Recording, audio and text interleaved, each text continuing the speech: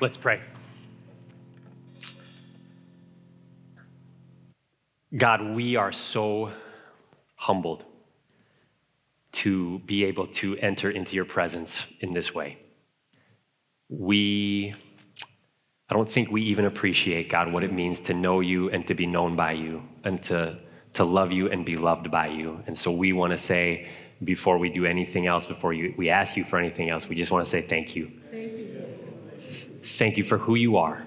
Thank you for what you have done for us. Thank you for your love for us that our finite, small, limited human minds can't even fully grasp. But every once in a while, we get a taste of it, and we're like, I want more of that. I pray, God, that you would give us a taste of yourself now as we turn to your word. We thank you for this church. We thank you for your presence with us. We thank you for your provision and your guidance, and we thank you for the adventure that you are taking us on. I pray now, God, that you would speak through me. I pray that as we turn to your word, simply the beauty and the truth of the good news of the gospel of Jesus Christ would be seen and proclaimed. I pray that you would open our eyes to see you, our ears to hear you, and our hearts to receive you. Thank you. Thank you. Thank you. You are the living word. We pray it in Jesus' name. Amen. You can be seated. And once again, let me say good afternoon. Good to be with you. Was gone for a few weeks. I want to say thank you for all of the kind welcomes back. And I also want to say, again, a huge thank you to Elders Keith and Jason for bringing the word. They both blessed me with their messages, and it's just wonderful to have the gifts that God has given us in the body being exercised in that way. So I just want to say thank you to them.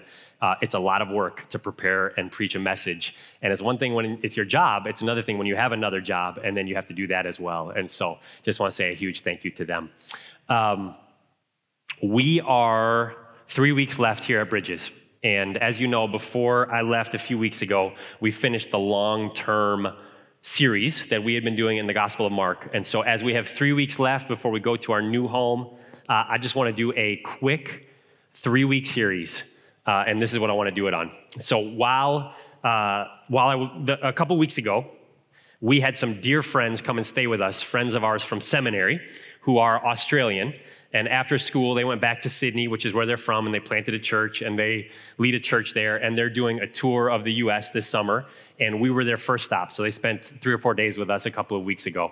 They have a 4-year-old and a 2-year-old, so pray for them as they travel all over the U.S. But it was a wonderful time and so life-giving. And maybe my favorite part of that trip was, or that visit, I should say, was he and I, my friend and I, left our wives and kids. That was not my favorite part, leaving our wives and kids. But we took a trip. We went to Spokane, Washington for about 24 hours. And first of all, shout out to Spokane. Never been. We got some Zags here. Awesome city. Loved it. Really awesome city. But one of our favorite professors, who was also kind of a mentor to both of us in seminary, just retired to Spokane. And so with my friend here in the States, he's been gone for 3 years, and this professor now on the West Coast, we were like, let's go see him. So we flew up there for 24 hours.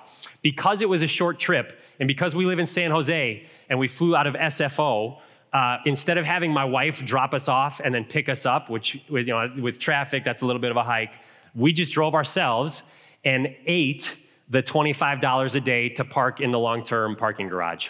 It was a bitter taste. But because we parked in the long-term parking garage, we got to do one of my favorite things when traveling, and that is we got to take the SFO air train. It's the last stop on the SFO air train. So we park the car, we get on the air train, and I just want to tell you, and I hope you don't think less of me when I say this, I just try and keep it real with you all. The main reason I like to watch the SFO, or I like to ride on the SFO air train or other air trains like that at airports, is because there's just something special about watching people with 3 backpacks and four suitcases trying to stay upright on a train that is moving fairly quickly and has no seats or seatbelts, right? And so true to form, to get to our terminal, we had to stop at a bunch of other stops, and one of them was the international terminal. And you all know what it's like when you're at the airport and you can see someone and you're like, that person just came off of a 16-hour flight. They wear it like it's just obvious, right? And so we stop at the international terminal, and this poor soul stumbles on to the air train, huge, hiking backpack on the back, another backpack worn on the front, going the wrong direction, fanny pack, 2 huge suitcases, rollers, duffel bag on top. I have not spent a lot of time with people who are drunk, but my understanding is that sleep deprivation and inebriation, there's not that big of a separation. And so it was just clear this person, they just gotten off a long trip. And they get on, and I'm watching the doors close, and I'm like, you gotta grab onto something. This is not gonna end well. And true to form, that train jerks to a start, and that person is so top heavy and imbalanced, they start stumbling, hit 3 people on the way, and right before a face plant, they grab the pole, right, and solidify themselves. Saved from total disaster. It was amazing. Do you know what I always do when I ride the air train? I think you may disagree. I think I'm fairly young and nimble and can keep myself upright. Even though I feel that way, I do not have enough confidence in myself to try and do it without holding on to something. So whenever I get on those stupid trains, I always hold on to the pole. I only had a backpack. We were going for 24 hours. I was like, I didn't have any weight on me at all. I still held onto the pole because those trains, they are herky and they are jerky and they sway and they start and they stop. And no matter how confident you think you are, there's always a chance that you're going to be caught off guard and you're going to stumble and gravity is going to take over and you're going to hit the ground. So I always grab the pole. And the thing about those air trains is they are a lot like life. Life is oftentimes herky and jerky. It is swaying back and forth. It is stopping and starting, and you think you got it under control, but actually all of a sudden you start real fast, and next thing you know, you're flat on your face and you didn't expect it. And so that is not only true in life, it has also been kind of true for our church over the last 3 months, 6 months, 12 months, 3 years. Like, it's been a wild ride.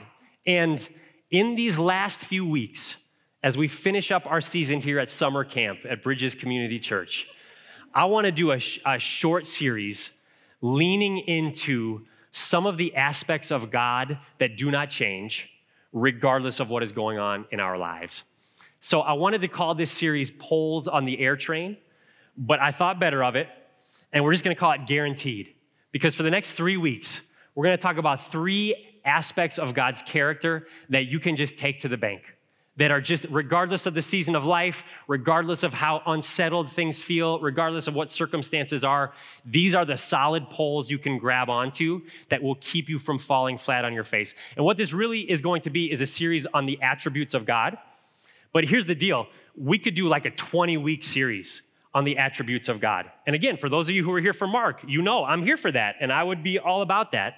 We don't have 20 weeks before we go to the Jewish Community Center, so we're just going to do 3. And I just want you to hear me say, these are not my 3 favorite. These are not the 3 best. These are not the 3 most important. These are just the 3 that I felt God leading me to as I'm like, what can we lean into in this season? As we're headed towards what I hope and pray is a season of settledness for our church that we haven't felt in a little while. So this series is called Guaranteed, and today we are going to talk about the providence of God. We're going to talk about the providence of God in the first message in this series called Guaranteed, and we're going to root that in the book of Genesis. It's really just one verse that I want to focus on, but I'm going to give us a little more context. So I'm going to read about 6 or 7 verses. This is the last chapter of Genesis, Genesis 50, and we're going to do verses 15 through 21. Genesis 50, verses 15 through 21. And it has been a long time since I have not been in anything, if I've been in anything but the Gospel of Mark. Genesis 50, verses 15 through 21. When Joseph's brothers saw that their father was dead, they said, "It may be that Joseph will hate us and pay us back for all the evil that we did to him." So they sent a message to Joseph saying, "Your father gave this command before he died. Say to Joseph, please forgive the transgression of your brothers and their sin because they did evil to you. And now please forgive the transgression of the servants of the God of your father." Joseph wept when they spoke to him. His brothers also came and fell down before him and said, "Behold, we are your servants." But Joseph said to them, "Do not fear, for am I in the place of God? As for you, you meant evil against me, but God meant it for good, to bring it about that many people should be kept alive as they are today. So do not fear. I will provide for you and your little ones." Thus he comforted them and spoke kindly to them. This is the word of the Lord. Earlier this summer, I was given a book.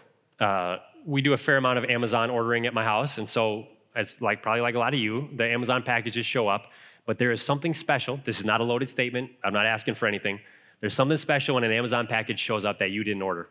Someone gave me a book, a couple gave me a book, and I loved it. The book was called Deep Survival.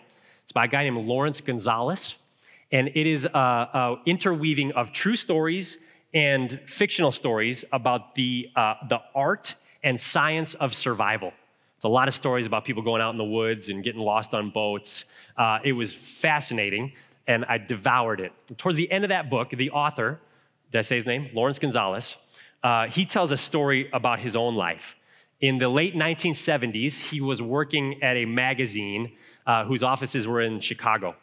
And he and his coworkers, so there were 4 coworkers, his managing editor and the managing editor's wife, a foreign editor, and I think a fiction editor, and then he was called a contributing editor. They were all going to fly to Los Angeles to attend a booksellers convention in LA. It was May 25th, 1979. They were all in the office together in Chicago. They were getting ready literally to get in a cab and head to O'Hare for their flight to this conference at LA. And right before they left, Lawrence Gonzalez, the author of this book, Deep Survival, found out that the plane that they were going to take was a McDonnell Douglas DC-10. And he had just been doing some research for an article he was going to write about the many in-flight failures that the DC-10 had been experiencing lately. And it kind of spooked him. And at the very last minute, he decided to bail. He had a ticket. He was booked. He was supposed to go to this conference. And he was like, actually, I'm going to stay. So his coworkers are like, are you sure you're not coming? And he said, yep, I'm going to pass on this one. They went to the airport, and they got on American Airlines Flight 191 from O'Hare to Los Angeles. 31 seconds after that plane took off, it crashed into a field outside of Chicago, killed all 273 people on board. To this day, it is the worst accidental aviation disaster in American history. And he was like this close to being on that flight. What does our world call that? What does our world say about a situation like that? What are the words that our world uses to describe something like that? Luck, fate, chance, fortune, premonition. And the question that I just want to put before us that we're going to sit in for the next however many minutes I go on for, I've been gone for a while, so I got a lot of words tonight, sorry, is this. Is that what it is? Is it just chance? Is it just fate? Is it just luck? Is that situation and so many millions of others like it that happen in our lives and the lives of people around us, is that just chalked up to luck, fortune, chance, or fate? Now here's the tension point for us. I can see people shaking their heads because you're good church people and you know theology and you know God and you know that I'm about to tell you that we don't believe in fate, luck, or chance. I'm going to tell you that we believe in a God who has providence, who's in control. But here's the rub, here's the tension, is we can know that in our heads, but how often do we actually feel like that when we're going through some garbage in this life? Because we all go through a lot of garbage, right? We all go through a lot of stuff. There's people in here tonight who are sitting in the middle of some garbage right now. And it's easy when we're sitting in church and things are good to be like, oh, God is providential and he's in control. And it's another thing when we're fighting cancer or when our marriage is falling apart or when we're headed to a funeral of somebody we love to be like, is this really a good God working towards his good ends in my life? And the answer is yes. And that is because we believe in the providence of God. Here, I just want to frame it this way. We believe that there is a all-powerful, all-knowing God who is the creator of the universe, the world, everything in it. He is the creator of you and me. He is sovereign. He is alone at the top. There is nothing next to him. There is nothing above him. And there is nothing that happens in this world that he is not involved in. He is in control of everything. And he is working a plan and a purpose to a good end for his glory and for our good. We call that what the world calls fate, luck, chance. The believer in God calls the providence of God. And that is really good news for us. And there might not be any story in the Bible, though it's all throughout Scripture, there might not be any story that exemplifies that more than the story of Joseph, which I know a lot of us will be familiar with. I just read us like the very tail end of what is a long number of chapters in the book of Genesis, telling us the story of Joseph. Here's it in a nutshell. I'm going to go through it as fast as I can. Joseph was one of Jacob's 12 sons. He was the favorite. Jacob loved him more than the others. We think he might have been kind of a little bit spoiled, a little bit extra. He has a dream that his brothers and his parents bow down to him, and he tells his brothers and his parents about that, and that doesn't really go over that well. And one day his brothers sell him into slavery. They sell him to slave traders who are headed to Egypt. They go back and tell his father Jacob that your favorite son has been killed by a wild animal. Joseph is taken to Egypt. He is thrown unjustly into prison. He's accused of sexual misconduct, which he did not do. He's forgotten in prison. Finally, he gets out because people know that he can interpret dreams. The cupbearer to Pharaoh. Pharaoh has a dream. He doesn't understand it. The cupbearer's like, I knew a guy in prison who could interpret dreams. Joseph is brought out. He tells Pharaoh what it means. There's going to be 7 years of really abundant crops, and there's going to be 7 years of famine, Pharaoh. And if you store up the crops in the first half of that 14 years, you're going to do really well in the second half. And Pharaoh's like, you're my guy. Makes him second in command in all of Egypt. Exactly what Joseph predicted happens. And the whole world has to come to Egypt in those second 7 years to get food because they stockpiled when things were good. That means that Joseph's brothers are sent by their father to come to Egypt to get food. Joseph recognizes them. There's a whole we can't go into the details, but there's this whole reveal. They figure out who each other are. Joseph is like, go get my dad. They go get Jacob. They bring the whole family, and they settle in Egypt. They're taken care of. They're saved because Joseph was sold into slavery to Egypt. And at the end of all of that, Jacob dies, and the brothers are like, now he's going to get us because dad's gone. And now we're in trouble. And I love, that the verses that I just read. It's like when you go to your brother and you're like, Dad said, let me play the Xbox. And Dad did not say, let me play the Xbox. They're like, listen, Dad said to leave us. Dad said to don't do anything bad to us. And it's like, did Dad really say that? And then Joseph, in the midst of all of that, gives us in verse 20, just one of the most clear declarations of the providence of God in all of Scripture. He says, as for you, you meant evil against me, but God meant it for good, to bring it about that many people should be kept alive as they are today. So in the time we have left, I want to answer two questions. Two questions is it, and these are them. I want to answer what is the providence of God? Let's get a working definition and help us understand what that is. And then secondly, why does it matter? Like, okay, big deal. That sounds good theologically. What does it actually mean for me in my life? So number one, what is the providence of God? So providence is a Latin word, comes from a Latin word that means to take thought for, to look ahead, or to see before. It refers to foresight or making provisions beforehand, and it's come to be associated with God, with the idea of divine provision being associated with the idea of providence. So providence is this idea of like being able to see ahead and make plans or provisions for it. Let me just give us a little biblical journey on some of the biblical support for the providence of God. Just hang with me, 5 verses. There's many more. But Psalm 115:3, our God is in the heavens. He does all that he pleases. Psalm 135:6, same idea. Whatever the Lord pleases, he does in heaven and on earth, in the seas and all the deeps. Proverbs 19:21, many are the plans in the mind of a man, but it is the purpose of the Lord that will stand. Philippians 1:12, I want you to know, brothers, that what has happened to me has really served to advance the gospel. That's from Paul when he's in prison. I was thrown in prison, and that has served to advance the gospel. Romans 8:28, and we know that for those who love God, all things work together for good, for those who are called according to his purpose. Now, I would love to give you in this moment the Pastor Gary definition of providence, but let's go to someone who's a little bit more reliable. someone who's actually a scholar.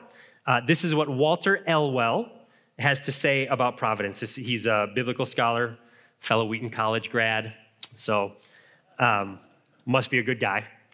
This is what he has to say about providence. It's a little wordy, but hang with me.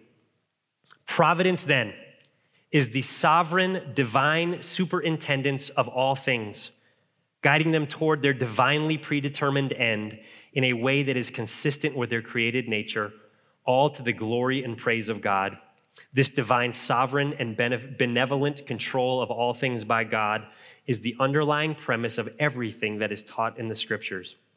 He continues, simply put, providence encompasses every aspect of the created order, from beginning to end, from heaven to earth, from animate to inanimate, from individuals to nations, from hours to ages, from weeds to wheat, from birth to death, from catastrophe to calm.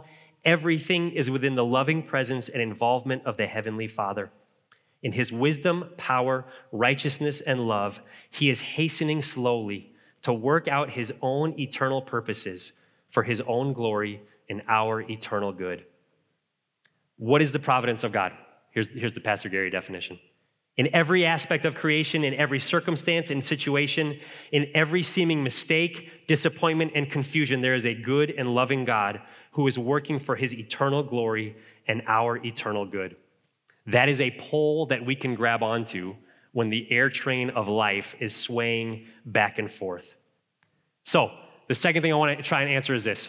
Why does the providence of God matter? And here, I just want to circle back to something I said a little bit earlier, and that is, Pastor Gary, that sounds great, really cool, kind of feels like a little bit like I'm in school right now, just getting you warmed up if you're headed that way in the next few weeks. Like, that sounds good, but I don't always feel that in my life. Like the air train of life, you know what's funny about the air train? Nobody's driving that sucker, right? And doesn't that feel like life sometimes? Like, who's driving this thing? Like swaying all over the place, stopping, starting, back and forth, going places you don't want to go, trying to stay upright. And it's like the providence of God. That just sounds like something you talk about in seminary. And I don't really feel that. I didn't feel that when my mom died. I didn't feel like God was working towards my eternal good when I was diagnosed with cancer. It didn't feel like God was working for my good when my relationship, when my marriage broke down, when my boyfriend or my girlfriend left me. It doesn't feel like God's working for my eternal good when I lost my job or when someone else was promoted ahead of me or when God moved me to some place that I didn't want to go and I didn't want to live. It didn't feel like God was working for my good when my friends betrayed me or bailed on me. Like, so what? Like, how does that really affect me? And I want to say this. You know who else probably felt that way a little bit? Our guy Joseph. He was probably like, there were probably a few moments in his life. I know we went through it very quickly. If you want the details, go back, end of Genesis. There were probably a few moments in his life when he was sitting in prison in Egypt, and he was like, how did I get here? And where is God in this? Who is God, and where is he right now? Because it doesn't feel like he's working for my good or his glory in this moment. But.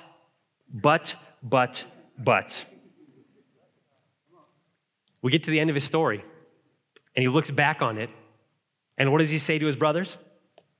As for you, you meant evil against me, but God meant it for good, to bring it about that many people should be kept alive as they are today. Here's what I love about that verse. That word meant, which shows up twice, brothers meant evil, God meant good. In Hebrew, it can also mean to weave. And I just think that is a beautiful picture of what God is communicating to us through Joseph. Here's what Joseph is saying. You guys were weaving evil into my life. And as you were doing that, God was superseding it, and he was weaving in good, that many people might be kept alive. And here's the thing about weaving. I have not done very much of it in my life. But in the midst of weaving, I don't know what do you weave? A basket? A tapestry? Whatever. Can you tell what it is when you're halfway through the weaving? I mean, if it's a basket, maybe so. But you don't know till the end what actually that product is going to be. And so there's this element of the providence of God where it doesn't feel really good, but we're going to need some hindsight to be able to understand what that providence of God has actually looked like in our lives. So if you're sitting in a season of life right now and you're like, not feeling this, Pastor Gary, that's okay. Because my guess is when Joseph was sitting in prison, he wasn't feeling it either. And yet when he got to the other side, he was able to look back and say, you were weaving in evil, but God was weaving in good. And so the truth we take from that, and this is the take home from this message. God is so sovereign and so powerful that he can take evil in your life and turn it for good. Now we got to be really careful here theologically. God does not have anything to do with evil. He is completely separate from it. Evil does not originate with God. He doesn't send it our way, but he is so powerful. He is so sovereign that he can even take the thing that is that he can't even interact with. He can still take it and he can turn it around and he can weave good in the midst of the evil that is being done in our lives. I have debated whether to do this. Even in this moment, I'm debating. I want to read you a story. I think I am a mediocre storyteller, and the author of this book is an excellent storyteller. And so for half a moment, I thought about maybe I just summarize this, but you would lose so much. So it's going to take a few minutes, but we're here. Kids are taken care of. Don't stress. And I just want you to, it's so beautifully written. I just want you to hear it. So this is story time with PG. If I had a wingback chair, I'd settle in. And if we had an electric fireplace, I'd fire that sucker up too. It's from a book called Good News from North Haven. It's written by a pastor. It's a fictional novel about a pastor of a small town church in Minnesota. I know Minnesota is practically Mars for us here in the Bay Area, but just suspend your disbelief and imagine what it would be like. We have weathered, you're like, Gary, if you don't get to the story, we're gonna be here for 2 hours. I also am thinking about this in this moment. I don't know if there's like copyright issues with this or what. I don't know. I hope I'm allowed to do this, but just, we're going with it. So don't report me. Don't report me. This is what it says. We have weathered another Easter. It always leaves me tired and full of hope, the same kind of tired and full of hope that comes after a long spring day in your vegetable garden. Hard work, no tomatoes yet, but good reason for hope. The Easter Sunday service was packed with the usual holiday contingent of visiting relatives. Mostly children and grandchildren come back from assorted suburbs of Minneapolis and Chicago to what some still call home. Then there were a number of locals who surface in church twice a year, drawn up from the murky depths of backsliding by some ancestral memory of poinsettias or lilies and perhaps faith. Annie and I took a few days off the week after Easter and went up to the cities. That's the Twin Cities. We stayed 2 nights at the Radisson, saw cats, and ate in a northern Italian restaurant we couldn't afford. Like most tourists, we did our very best not to look like tourists. You do this by walking very fast and being careful not to look up at the IDS tower or say excuse me to people you bump into. You also have to pretend that you're quite accustomed to paying $21.95 for veal marsala that doesn't include the salad, and that you're used to seeing people sleeping on the sidewalk and relieving themselves from a curb. But the hardest part of pretending not to be a tourist from the sticks is resisting the store temptation to say hi to people you really don't know, in those careless words revealing the painful truth that you come from somewhere small and in 2 days you'll be sent back to where you belong. We had the same waiter 3 times at the restaurant at the Radisson, twice for breakfast and once for lunch. He was sternly efficient and said eggs sardou, as if maybe he could speak French, but his name tag said he was Andrew. The second time he waited on us, it was all we could do to resist the habit of 4 years in a small town and say, well, Andy, good morning, how about this? How are you today? Doesn't seem quite so busy as yesterday, does it? Instead, I offered a crisp good morning and asked for 2 coffees. No way he could guess from that we were anything but a couple of sophisticates catching a bite before heading for our offices. We drove home Thursday afternoon. It had been ages since either of us had been anywhere more exotic than Mankato. 4 years had passed since I took the call to go to North Haven. In our minds, it had always been a first solo pastorate, a place to get a start on a mercurial career in the ministry, a place to pass through. Pastors of Second Presbyterian have seldom stayed longer than 3 or 4 years. So it was strange to feel as we have these last months that ours was one roadshow that might stay in town for a while. Driving home on Highway 169 that afternoon, we found a common intuition becoming words. There was a rightness about us in that little town. Annie comfortable, the kids barely remembering anything else, and my work at church accepted, sometimes indulged, but always graciously received. So we said what had been hanging in our thoughts. Let's go home and think of it as home and make it home for a while. For the first time in my 4 years in North Haven, I felt I understood what it meant to be called a pastor someplace. We stopped and picked up the kids at the Sitters and went home to find a note tucked in the screen door. It was from Maureen, our 8-hour-a-week volunteer church secretary. It read, Minnie McDowell is pretty sick. Thinks she's dying again. Better get over there when you get back. Minnie is 86 and married to Angus. For the last 10 years, she has been very organized about dying. She plans to do it just so, because she's always done everything just so. This means she'll do it at home, in bed, with a fresh nightgown on and the pastor present. There have been 2 false alarms in the last 3 years. As the doctor explained to me, the only problem with Minnie's plans is that she is not sick. So I climbed right back in the car and headed over to the McDowells. Angus greeted me at the door with a grave look, but then Angus has had a grave look since he was 22, or so they tell me. Thanks for coming, David. He put his hand on my back just below my neck and gently shepherded me toward the staircase of their old Victorian house. Minnie was upstairs in bed in a lacy nightgown, her hair newly done, the bed covers folded just above her waist. She languidly raised her arm for me to take her hand, smiled theatrically, and said, I'm so glad you made it back in time, Pastor. Angus pushed a chair at me from the rear. I sat down, let a moment pass, and asked Minnie if she were comfortable. She nodded slowly and said that the doctor had just left but had been no help. I was getting up nerve to inquire about what the doctor had said when Minnie, perhaps sensing what I was thinking, said, Ask me the question, Pastor. The question I had come to know on my last 2 visits to Minnie's deathbed was an essential part of her very precise plans for the day. It was a question that she had been raised to believe was absolutely necessary for a tasteful death. The pastor was to ask, Are you prepared to die?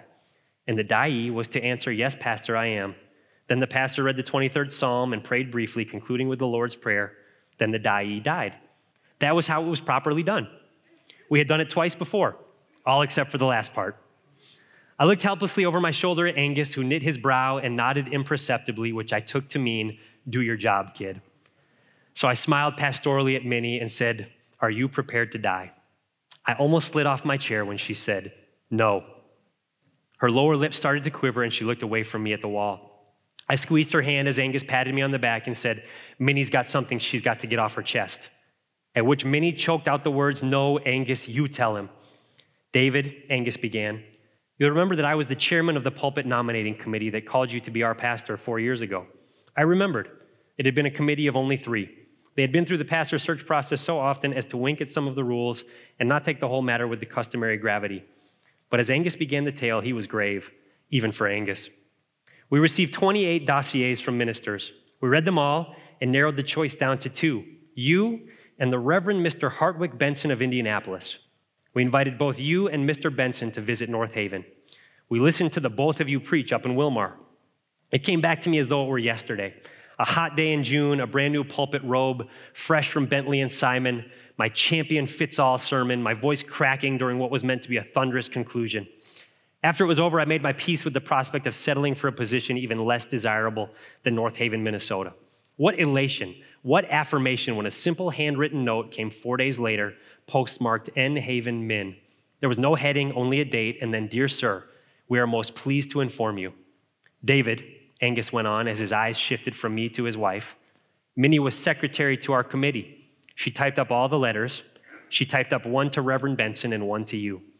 Somehow they got into the wrong envelopes. Mr. Benson got your letter, and you got Mr. Benson's letter. At this, Minnie started dabbing her eyes with her hanky and then wrapping it tightly around her index finger in a sort of penitential self-mortification. We never realized the mistake until you called on the phone to say, yes, you'd come. You were so eager, we just decided, well, what the heck, and let it go. A few weeks later, I heard Mr. Hartwick Benson got a call to a church in Hawaii.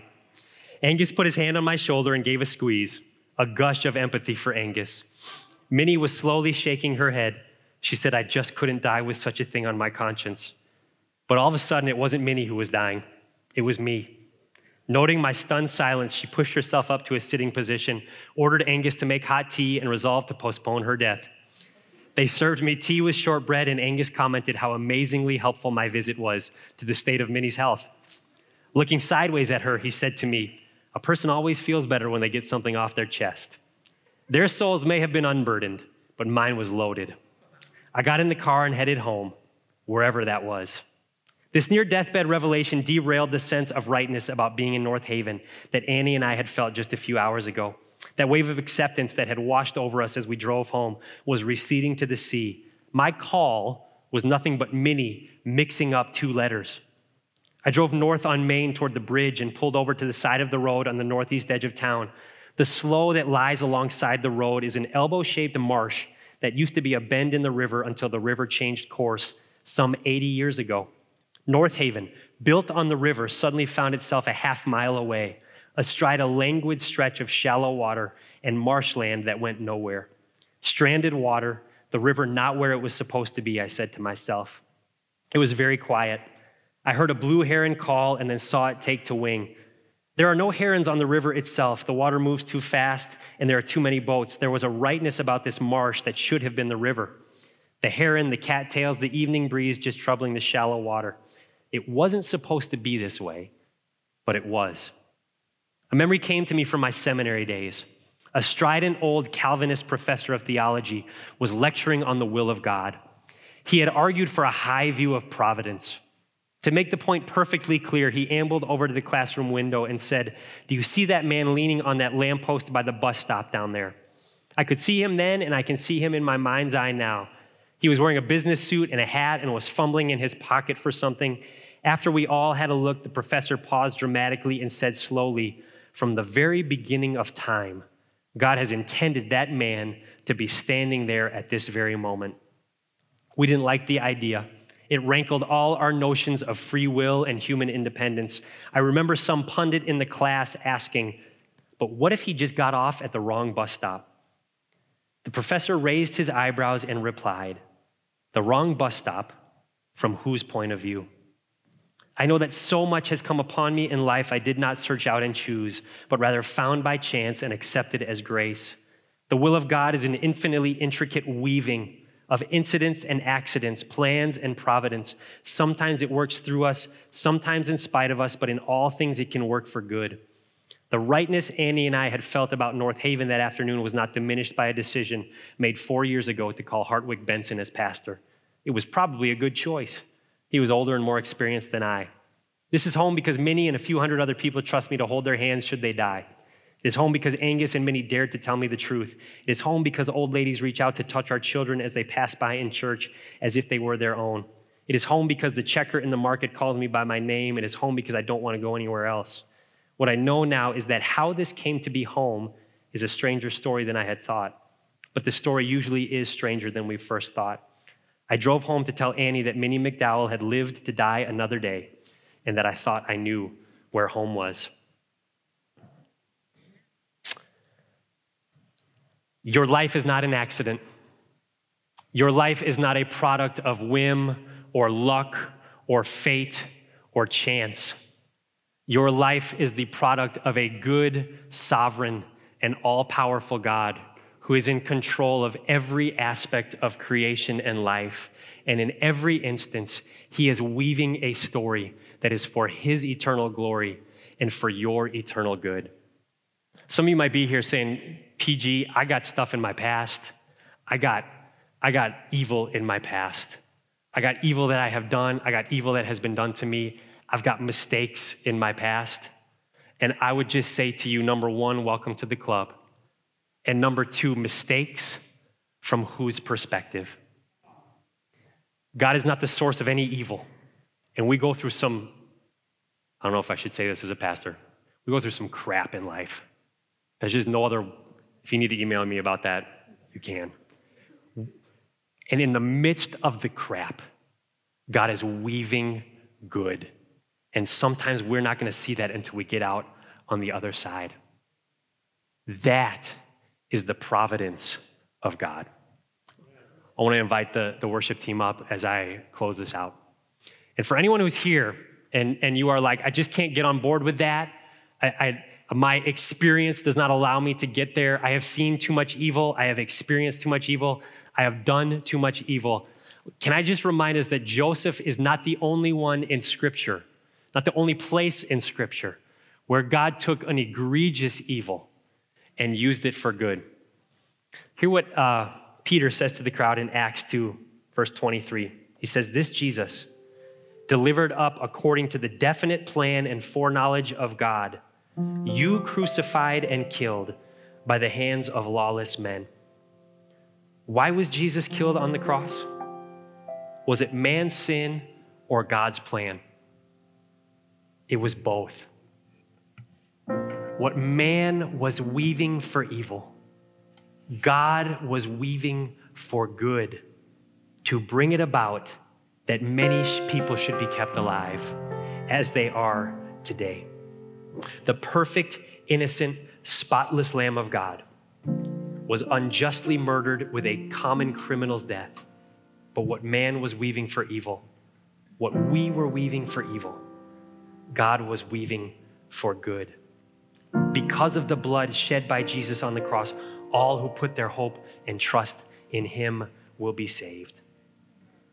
Man meant it for evil, but God meant it for good, to bring it about that many people should be kept alive as they are today. And if God could do that for Jesus, he can do it for you. The providence of God. Let's pray.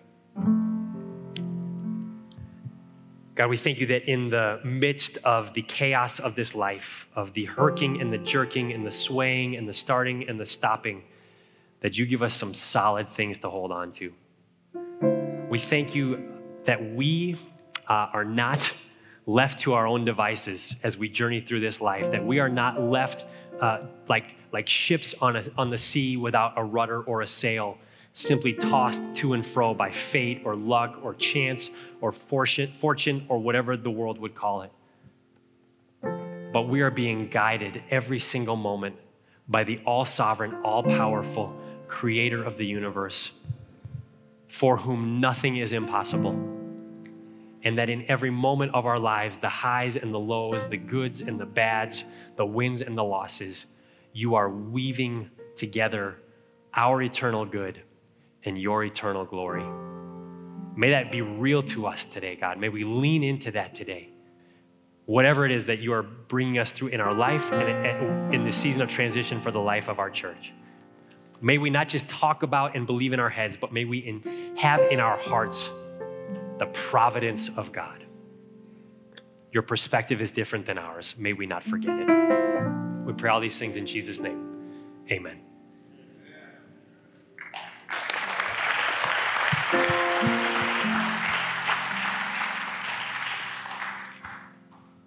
Amen. That was a word. Praise God. I received that. There are no accidents. Come on and stand with us, church. Hallelujah. We're going to sing. We're going to close out today remembering that living word. Hallelujah.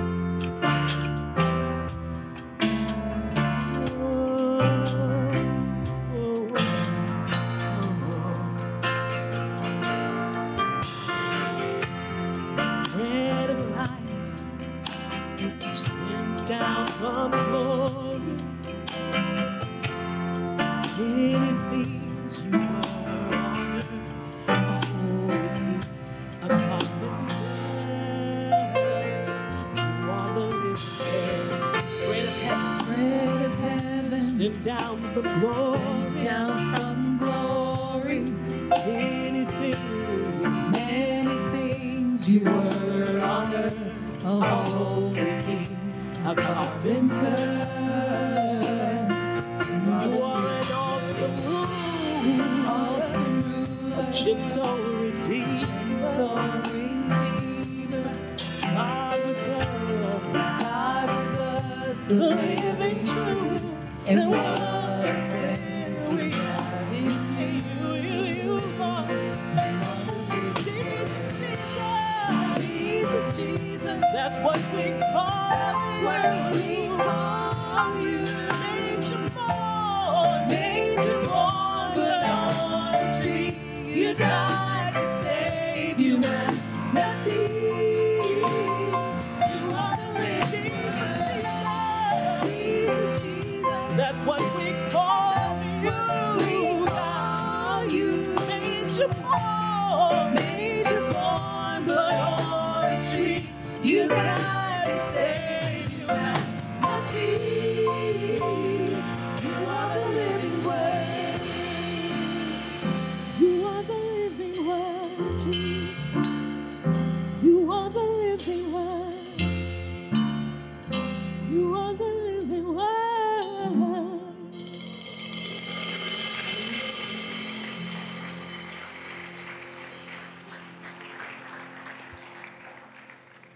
So glad you're able to join with us tonight. If you have any questions about what it means to follow Jesus with your life, myself, one of the elders, one of our ministry leaders would love to talk to you about that. If you think anything that you need prayer for, you can reach out to us at prayer@alcf.net. We have a prayer team, and it is their great joy to lift up the prayers of the people in our body. We'll see you back here next week, and then one more week after that. Receive the benediction. The Lord bless you and keep you. The Lord make his face to shine upon you and be gracious unto you. The Lord lift up his countenance upon you and give you peace until we meet again or until our Savior comes, and then forever. Amen. You're loved and you are prayed for and you are sent.